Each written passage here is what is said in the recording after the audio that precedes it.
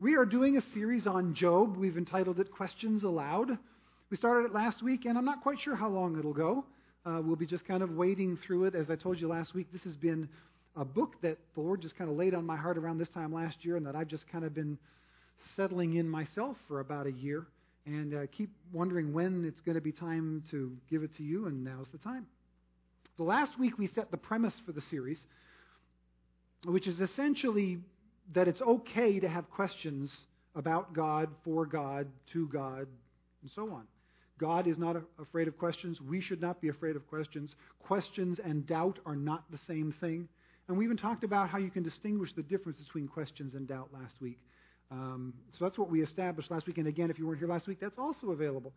Online, we add those. I think it's been added on already. Sometimes they're a week or two delay in getting them on there, but it'll be there eventually if it's not right now.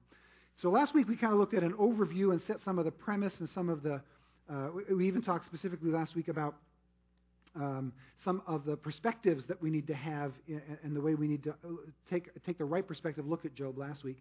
Today we're actually going to look at the book itself and the actual verses since we've set our table last week. So if you got your Bibles, go with me to the book of Job. In the Bibles we gave you, you'll find it on page 352. The book of Job, and as I mentioned last week, we'll spend most of our time in Job on the first couple chapters and on the last few chapters. We will delve into and we'll deal with the issues that are raised in that grand opera in the middle, but we're not going to go verse by verse through that grand opera in the middle, because at about chapter 17 we'd all feel like we were living Job's life if we went through all of that piece by piece. It's a long, difficult, challenging thing. But we are going to spend the time today and look at chapter 1 and see what happens in that chapter. And it's really more, today is really more Bible study than we often do on Sunday mornings. That's not an apology, it's just an explanation. So we'll actually be going through the whole thing verse by verse this morning. Before we do the verse by verse, though, just a quick backup again. Last week, as I said, we mentioned the importance of having the right perspective when you read the book of Job. And a couple of things that apply particularly today that we saw last week are these. First of all, we need to remember that Job is the oldest book in the Bible. It was written before Genesis.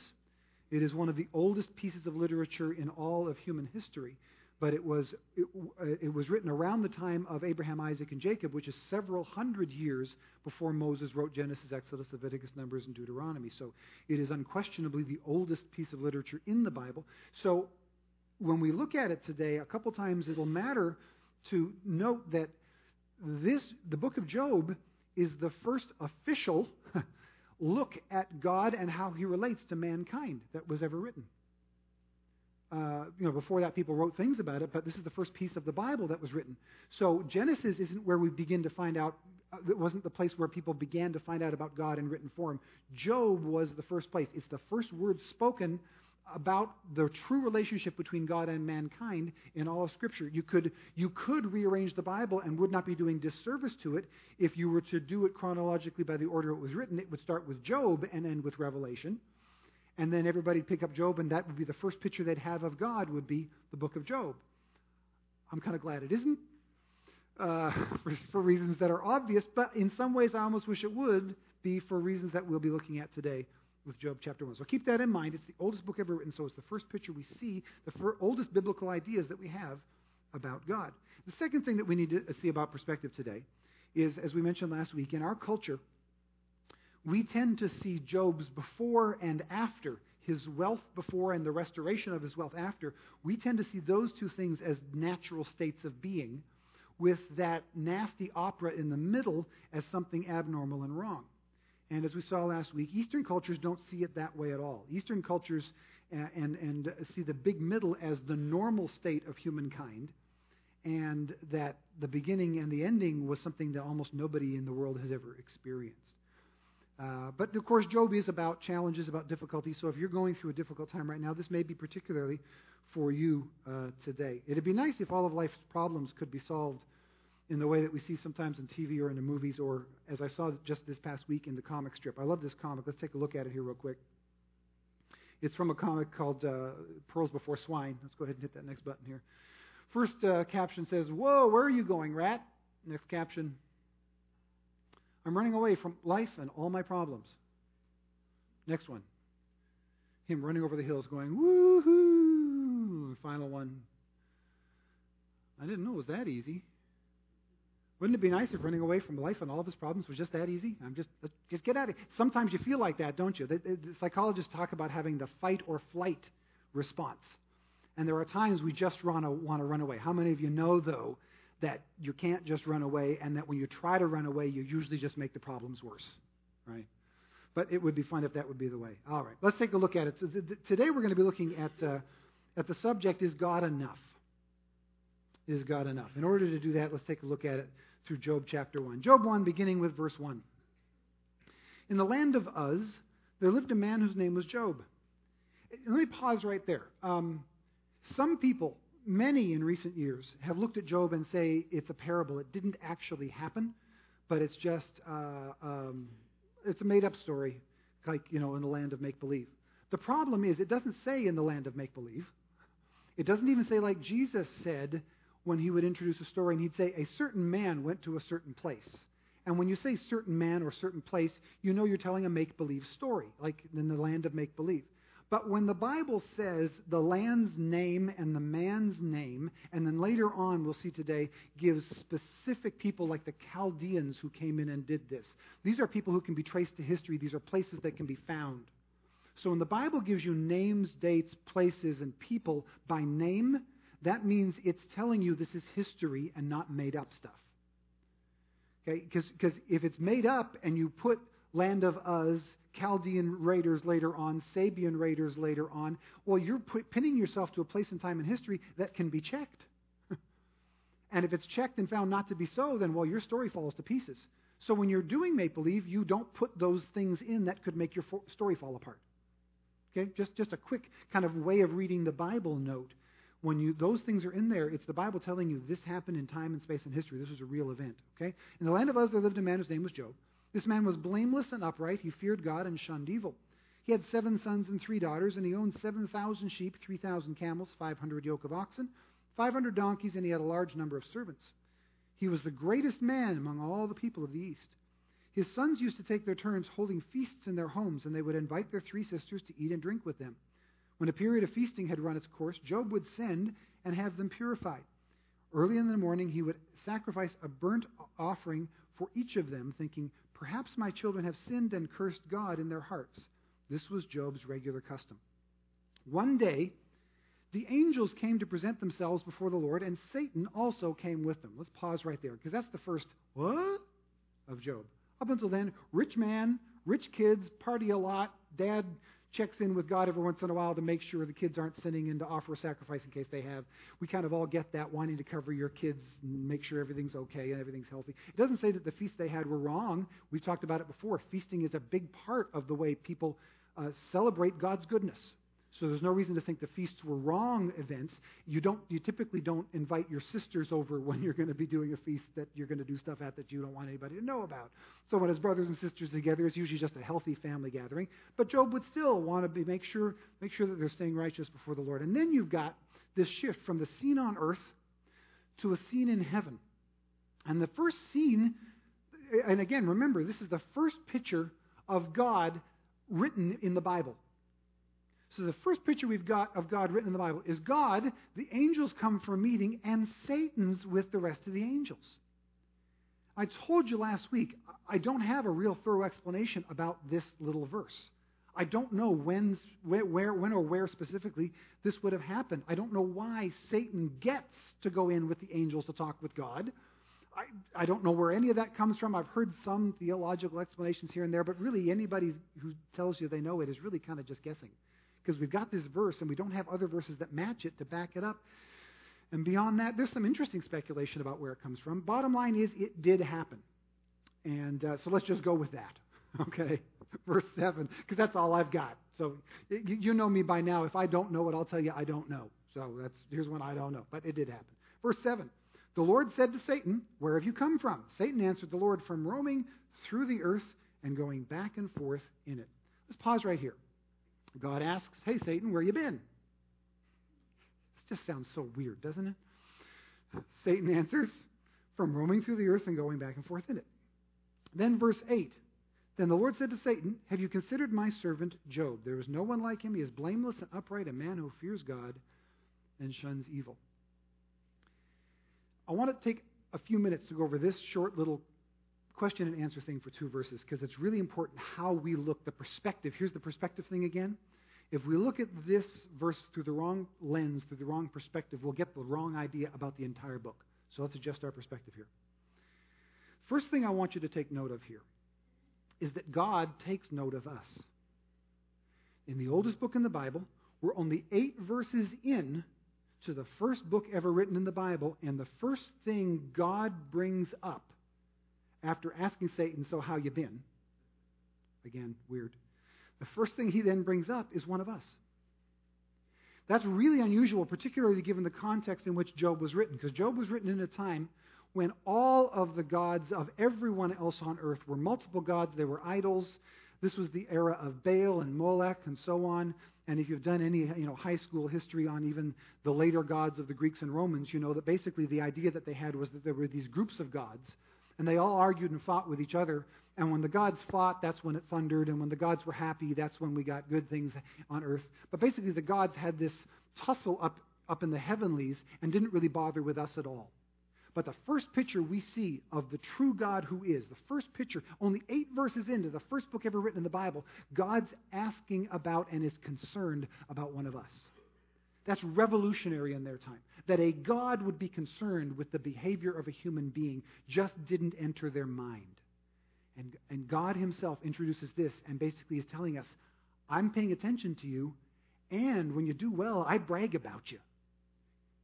Which really, the first principle of today is we matter to God.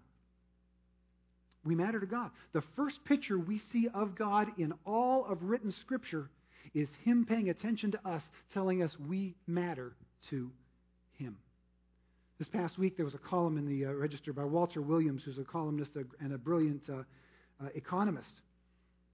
And he was talking about one of his professors years ago, and he says, I was trying to impress this professor with my knowledge of statistical errors. And he says this. He says, I told him that my wife assumes that everyone is her friend until they prove differently.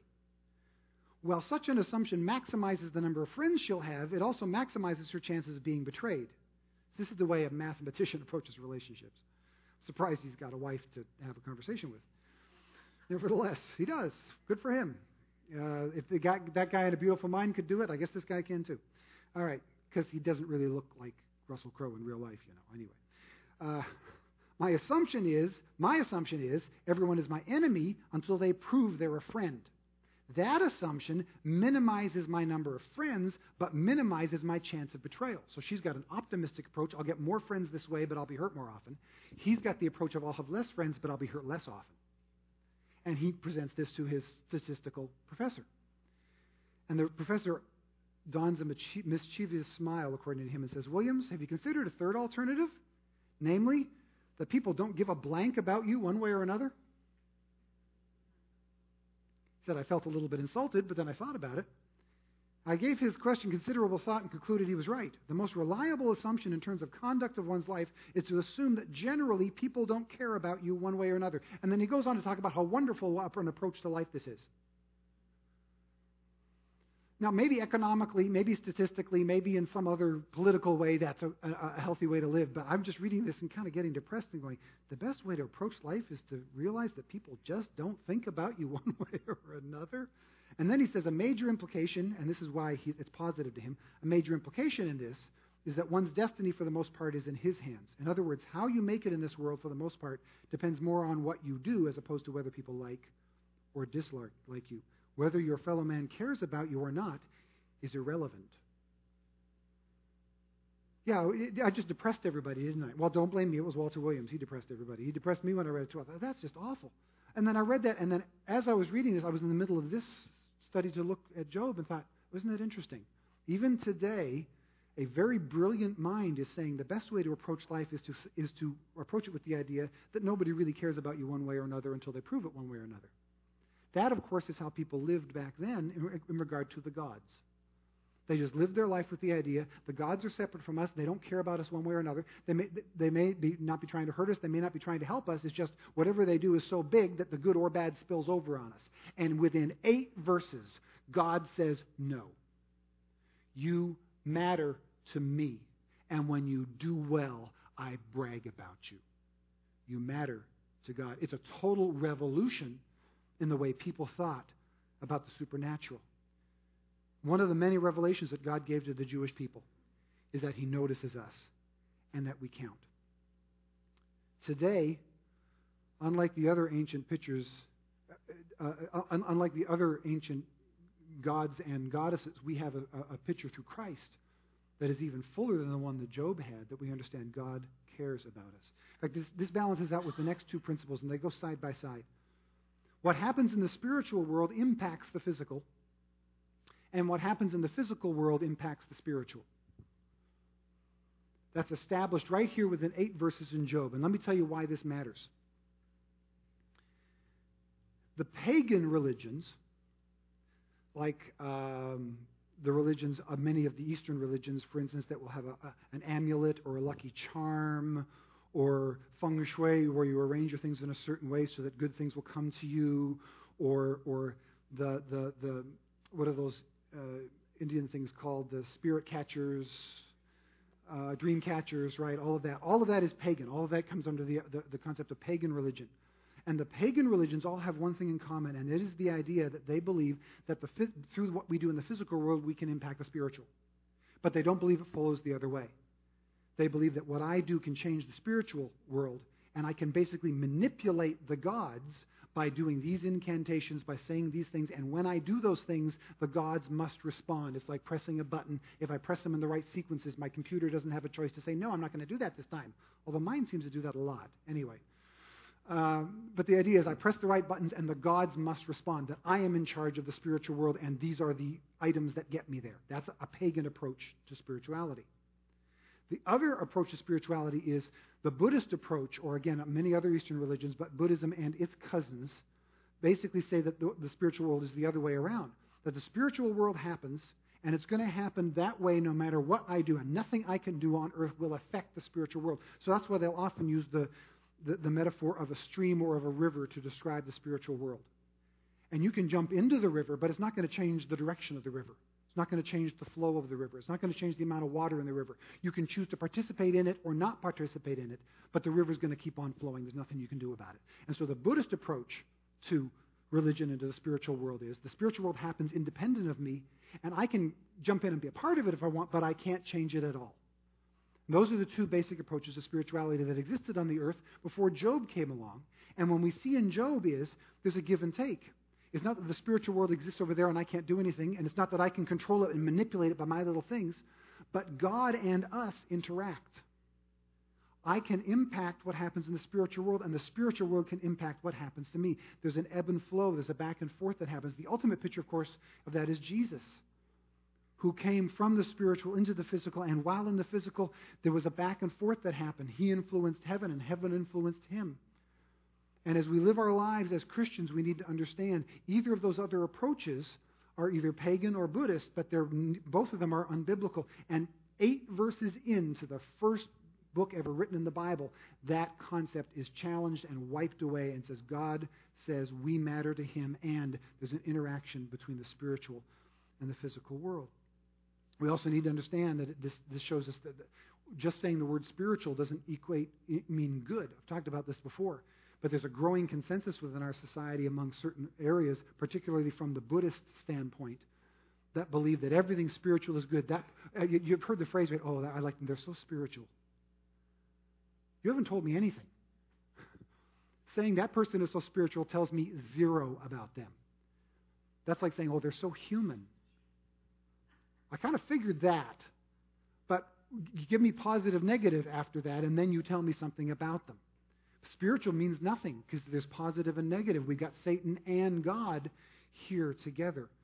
We have to discern the spirits. We need to understand there's a difference between the sides, and that we can have a role to play that will be impacted by and will impact either the positive or spiritual side. And here's this war that goes on. Anyway, continuing on with this, we read this exchange, still on this exchange. So we got this back and forth that happens. The second part about this exchange in verses 7 and 8 that I want to take a look at is this. The way we read this exchange is probably something like this. Again, the exchange is God says, hey, Satan, where you been? Satan says, been roaming back and forth on the earth. God says, hey, have you noticed Job? He's doing pretty well. To us, that's the way we usually take it, at least it usually enters my mind, my perspective has been all along something like this. A tourist comes in and we meet somebody and, hey, where are you from? Oh, I'm visiting from Europe somewhere. Oh, yeah, really? How long you been here? Oh, I've been here for a week or so. So you been to Disneyland? Yeah, I've been to Disneyland. Oh, did you check out the new Finding Nemo submarine ride? Isn't that cool? Yeah, it's pretty cool. And that's kind of the feeling. Hey, where you been? Been here? How you like this? Okay, does that sound similar, like a earthly parallel kind of, right? That's not at all what's happening here. And here's why. The Bible tells us very clearly that Satan, here, let me back up.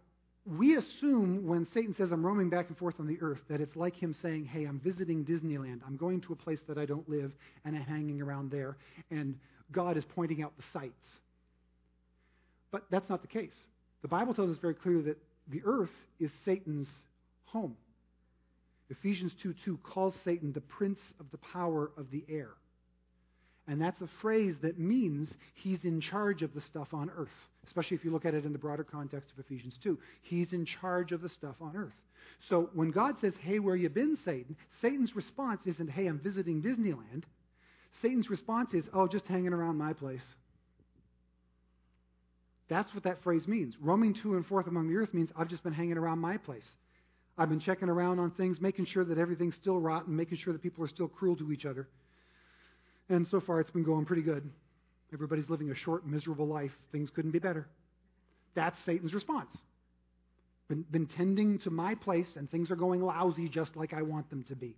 And then God's question is completely different when you look at it in that context. God then comes along and goes, oh yeah, really? Things are lousy. Everybody hates each other. Everybody's cruel. Everybody's unfair. Everybody's nasty. Nobody's righteous. Checked out Job? I got my guy hanging in your house. How do you like that? You seem like you got everything in control. You don't have him in control. He's serving me. I got my guy in your place. And you can't get rid of him. You can't do anything about him because Job is going to stick with me even though he lives in your house. So this is not a casual question from God. Doesn't this change the context when we look at it in that way? All of a sudden, this is a totally different thing. So here's a partial explanation of why bad things happen to good people, which is one of the big questions of Job, right? Why do bad things happen to good people? Here's at least a partial answer to it. It's this. We live in enemy territory. That's one of the reasons why bad things happen to good people. This is the closest parallel I've got to this is God's got to go back to World War II. And you've probably got modern things like that in Iraq and Afghanistan, but an easier, clearer one is World War II. And in World War II, the Germans attack France. France becomes Nazi-occupied territory. But within France, there was a French resistance. People who did not wear the Nazi armbands even for external sake, but who actually resisted and who developed an underground. And the Allies would parachute things in or would send in spies to bring them supplies and to bring them information and to bring them help. And they would work inside France to undermine the Nazis. But France was occupied by and in control of the Nazis. The Nazis controlled France. We live on the earth in occupied territory. Satan's in charge of earth just like the Nazis were in charge of France. And when we become Christians, we become a part of the resistance. Now, in Nazi-occupied France, it was dangerous to be a part of the French resistance, to stand up for righteousness, to stand up for goodness, to stand up for democracy, to stand against the evil of the Nazis. Righteousness was a dangerous occupation in occupied France during World War II. Righteousness is a dangerous occupation for Christians living on the earth today. It's easier and safer to be bad because of where we live. Being bad is easy. Being good can be dangerous. That doesn't make sense if we only see that God made the earth. That's true, He did. But guess what? He didn't make it the way it is today. He made it, gave it to us, we broke it. And now we live with the brokenness. And because of the brokenness, Satan gets to be in charge of broken stuff. And when we live in a place of brokenness and cruelty and meanness and hurt where Satan is in charge, the good people are the ones who are in trouble. They're the ones that the bad stuff is going to be fired at. Does that help with the perspective a little bit? It does for me anyway. I hope it does for you. So why be good? Man, if that's the case, why bother being good? If good is dangerous and bad is easy, why be good? Well, it's the same reason that there were a handful of people who opposed the Nazis in France, because it's the right thing to do.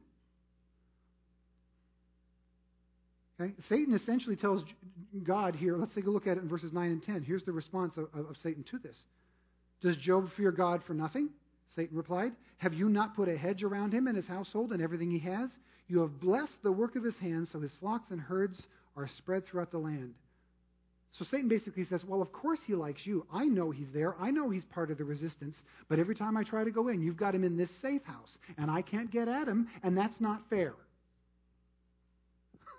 That's what that is. That's Satan going, that's not fair. You're not playing the game fair. Right? Basically, that's what Satan is telling God. Job loves you and fears you because you give him stuff.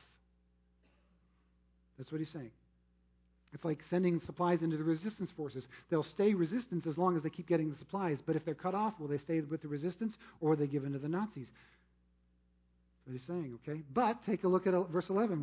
What's his answer? He says, but stretch out your hand and strike everything he has, and he will surely curse you to your face. Cut off his supply, God, and he'll turn against you. He's not serving you because he's right and righteous and really wants to stand against me. He's just serving me because you give him all this cool stuff. Now, you know, in this, Satan makes the claim that God is Job's supplier, which is true.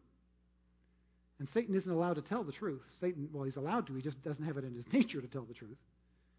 All good things do come from God, and Satan says, you've given him all these good things. But that's not where his statement ends. You wait, let Satan talk long enough, and eventually he has to turn it into a lie. It's just his nature. So what does he say? You've done all of this, but stretch out your hand against him, and he will curse you to your face. There's the lie. There's the lie. Satan doesn't know he's telling a lie there necessarily. To him it may feel true, but that's the lie of it. If you stopped helping him, he would turn against you. So God doesn't contradict the idea that every good thing we have comes from him. Every good thing we have does come from him. Then he says, strike everything he has, and he will surely curse you to your face. Now that phrase, strike everything he has, could be interpreted as we usually do, and here's a perspective thing again. You could interpret that as, okay, take everything away or turn it bad. Or it could be interpreted from the original Hebrew as simply cut off his supply line, stop giving him good stuff anymore. Either of those things could apply. So again, the idea of he's receiving all this stuff from you, so if he stops receiving it from you, you stop being his lifeline, he'll curse you. And if you're living in enemy territory and the supply gets cut off, bad stuff will happen automatically to you. You don't have the protection anymore. Okay? If that happened in our life, what would our response be? Here we are, and God has blessed us. And we have great things from his hand. If tomorrow all of that got cut off and God stopped giving you the stuff that comes along with him, is God enough? Is God enough? Is knowing that he loves you enough if you don't have proof? Is knowing that his presence is here enough even if you don't feel it or see it for long stretches of time? Or do we only love him because of the cool stuff we get as a result of it? And there is great stuff that we get as a result of it. Living a life of honesty means you can put your head on your pillow at night relaxed. Nobody's coming at you. You got no lies to cover up for. The benefits begin there and they go on. Is God enough? Satan's claim that Job only loves God because of the stuff, that claim is made against many of us, and for some of us it may even be true.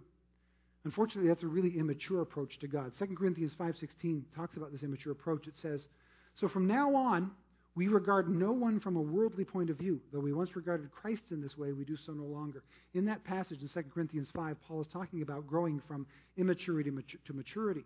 And what he's implying in that verse, and again, it fleshes out if you look at it in context a little bit more, is when we first approach Christ, everybody approaches God with a gimme attitude.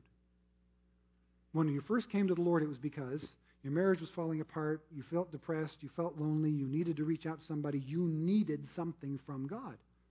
And God says, that's fine, come to me. If you have a need, come to me. I want you to ask me for things and I'll give them to you. So we all come to God at first immaturely with needs, and I need, I want, will you give me please? Then he gives us those things and we have that satisfaction. But then as the relationship grows along, it ought to develop to a point where it's more mature, where we don't approach Christ in that immature way anymore. And he's speaking to mature Christians here in 2 Corinthians, where he says we shouldn't approach Christ in a worldly way anymore, which is gimme. We should approach Christ in a more mature way. And if any of you have had a relationship with another human being that's grown, you've noticed the growth in that. It begins with, oh, I like her because she's cute, she's easy on the eyes. I like him because he takes me to really fancy places instead of the dumps that my previous boyfriend took me to, or whatever, right? We're getting something out of the relationship. But if the relationship is right and as it grows, if you've been married for 20 years and it's still, I like my wife because she does this for me, she does that for me, rather than I just love her, something's wrong if it's still only about the stuff. After a certain period of time, it ought to be, there's nothing you could do, there's nothing you could fail to give me that would make me stop loving you. Or, take a look with your kids. Do you love your kids because of the stuff they give you? Are you kidding me? They haven't stopped bleeding me dry from the moment they were born. Oh, when am I going to get something back? Please. Do I love them any less? No. It's not about what they give me. It's about who they are. That's the approach God has with us. God loves us for who we are, not for what we give him. One of the primary lessons of Job. He just loves us. He's bragging about us. He loves us. And he wants the same in return. So the corollary truth to that is God wants us to love him for who he is, not what he gives us. That's a mature spiritual relationship that a Christian ought to have. God loves me just for me. At first, when I approached him, I approached Christ in a worldly way. Gimme, gimme, gimme. But as I've grown in my faith, it shouldn't be gimme, gimme, gimme anymore. It ought to be, thank you, God, that you are in my life. I love you for who you are, and that's enough. Would you stop loving God if the stuff stopped? That's the question that Job now has to face. Let's take a look at how he responds to it. Let's see what happens and how he responds. Verse 12. The Lord said to Satan, very well then, everything he has is in your hands. But on the man himself, do not lay a finger. What God is basically doing there is saying, okay, my supply line is cut off. My protection is no longer there. He now lives inside Nazi-occupied territory without the help of the Allies. He's on his own. So at that point, bad stuff is just naturally going to happen. God doesn't have to turn and strike him. He just has to withdraw his hand of protection, and boom, all the bad stuff is going to descend. And here's what happens. The Satan went out from the presence of the Lord. Verse 13. One day when Job's sons and daughters were feasting and drinking wine at the oldest brother's house, a messenger came to Job and said, the oxen were plowing and the donkeys were grazing nearby, and the Sabeans attacked and carried them off. They put the servants to the sword, and I am the only one who has escaped to tell you. While he was still speaking, you got to notice the timing of this. While he was still speaking, another messenger came in and said, the fire of God fell from the sky. That would be lightning. Lightning came down and burned up the sheep and the servants, and I am the only one who has escaped to tell you. Let me pause right there, because they referred to lightning. That was just the phrase they used, was the fire of God. This does not mean that God sent the fire. The fire of God was simply the term they used for lightning. And lightning is a natural phenomenon. But even today we go, may God strike me, and we always think of fire, right, of lightning. So it doesn't mean God sent it. That's the phrasing they used. Okay, I'm the only one who escaped to tell you. Verse 17, while he was still speaking, another messenger came and said, the Chaldeans formed 3 raiding parties and swept down on your camels and carried them off.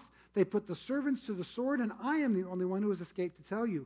While he was still speaking, yet another messenger came and said, your sons and daughters were feasting and drinking wine at the oldest brother's house, when suddenly a mighty wind swept in from the desert and struck the 4 corners of the house.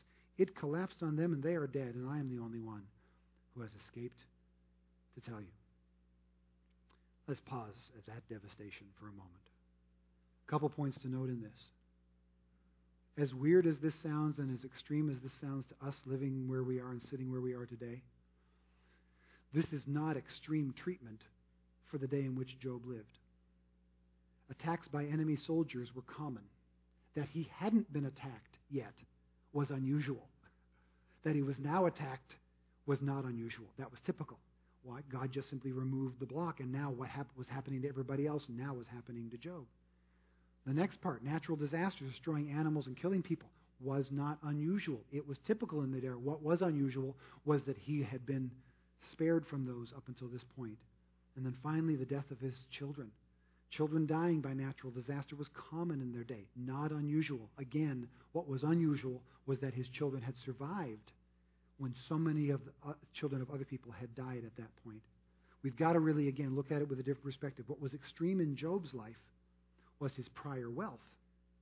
Now he's being treated like everybody else. The difference, of course, for Job is that it happened so instantaneously while he was still speaking. I mean, that's a bit much, okay? But mostly the reason it happened to Job was this. He had it to lose. You notice this, Satan doesn't pick somebody who's already poor but serving God. Well, how do I get to them? They got nothing anyway. And there were poor people who were serving God at the time. Job wasn't the only one on the face of the earth serving the Lord. Satan's point was, he's doing it especially well because of the money, because of the stuff. So God says, okay, take the stuff away. We'll see what the relationship is really all about. He had it to lose, which is a really important principle. In today's Orange County Register, under the commentary section, there's a big feature by Robert Samuelson. And some recent statistics which say, beyond a certain point, presumably people's basic needs for food and shelter and so on, greater wealth does not generate more happiness. So they've now proven it statistically, money doesn't make you happy. I wouldn't mind some of that misery, but nevertheless. So where does happiness come from? And again, they've tried to categorize this and make it specific.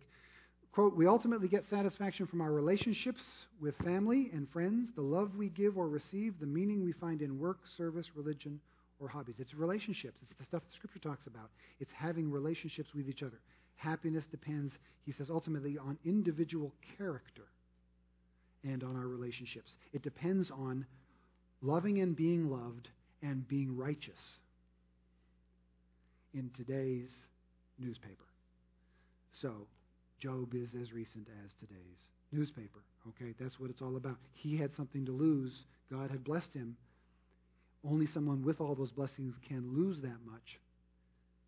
So Job strikes us as harsh, but the third world, as we talked about last week, sees Job as a comforting thing because they see that God is with him even through the difficulty. So what's his response? He loses all these things horribly, and then we take a look at chapter 1, verse 20.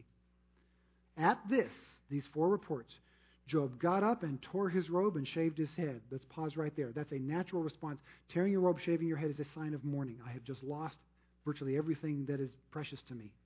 And so he goes into mourning from that. And that's appropriate. That's understandable. You would imagine that would happen almost without thinking. Automatically that would take place.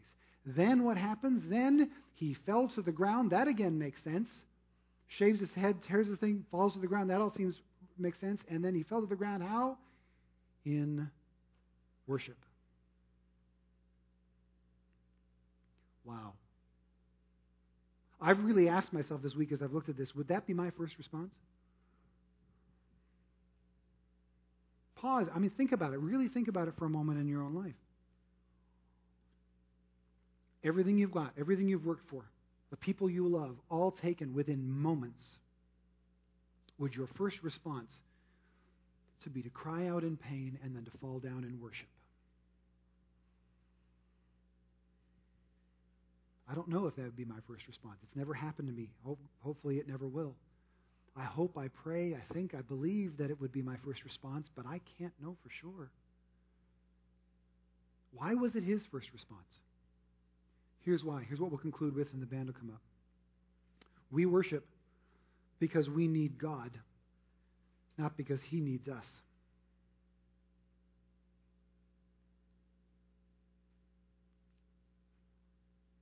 We need Him.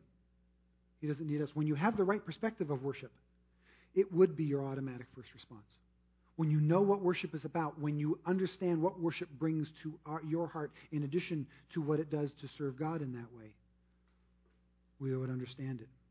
Then take a look at his worship. It's extraordinary. The first prayer ever written in the Bible is still one of the greatest prayers ever. What does he say? He fell to the ground in worship and said, verse 21, naked I came from my mother's womb, and naked I will depart.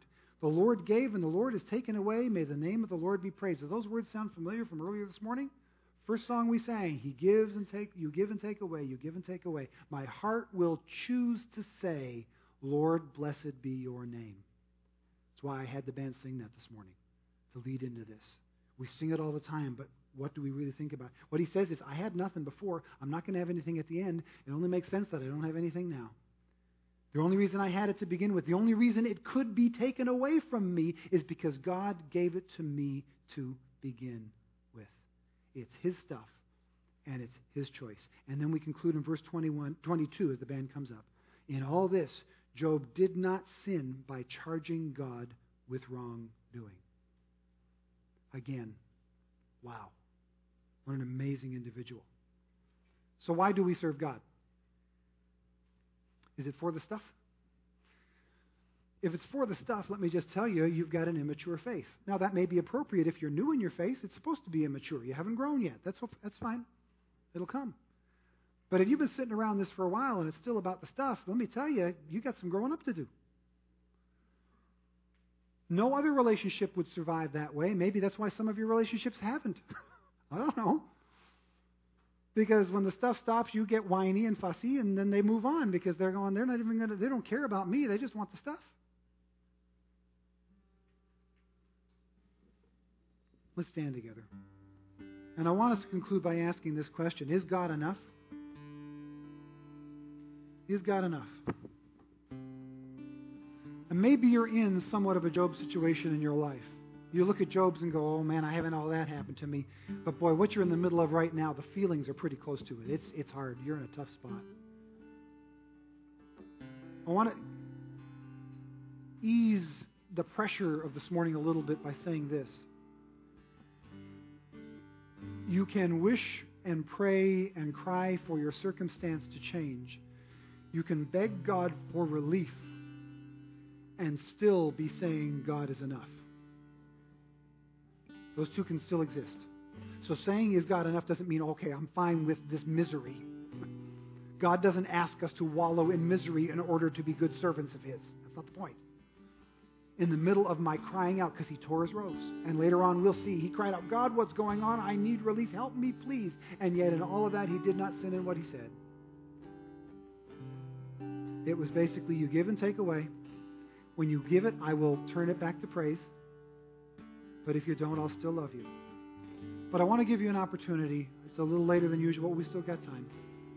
This morning, if you're in one of those spots where you just need to spend some time saying, Lord, I have a need. I need relief. I'm hurting right now.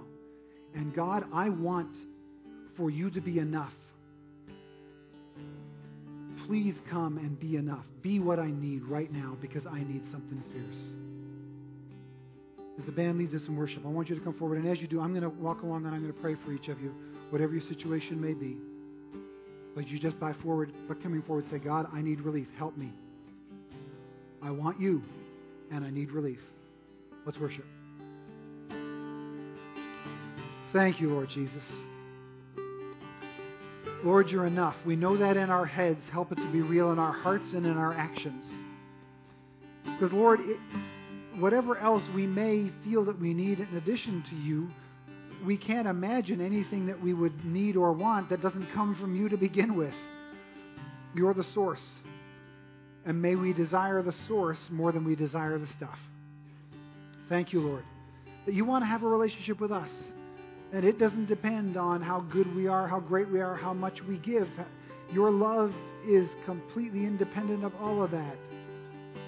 Thank you, Lord Jesus, that you love us completely. Help us to reflect some of that love back to you as best we can. We thank you for it, Jesus. In your name we pray. Amen. Amen. God bless everybody. Have a great day.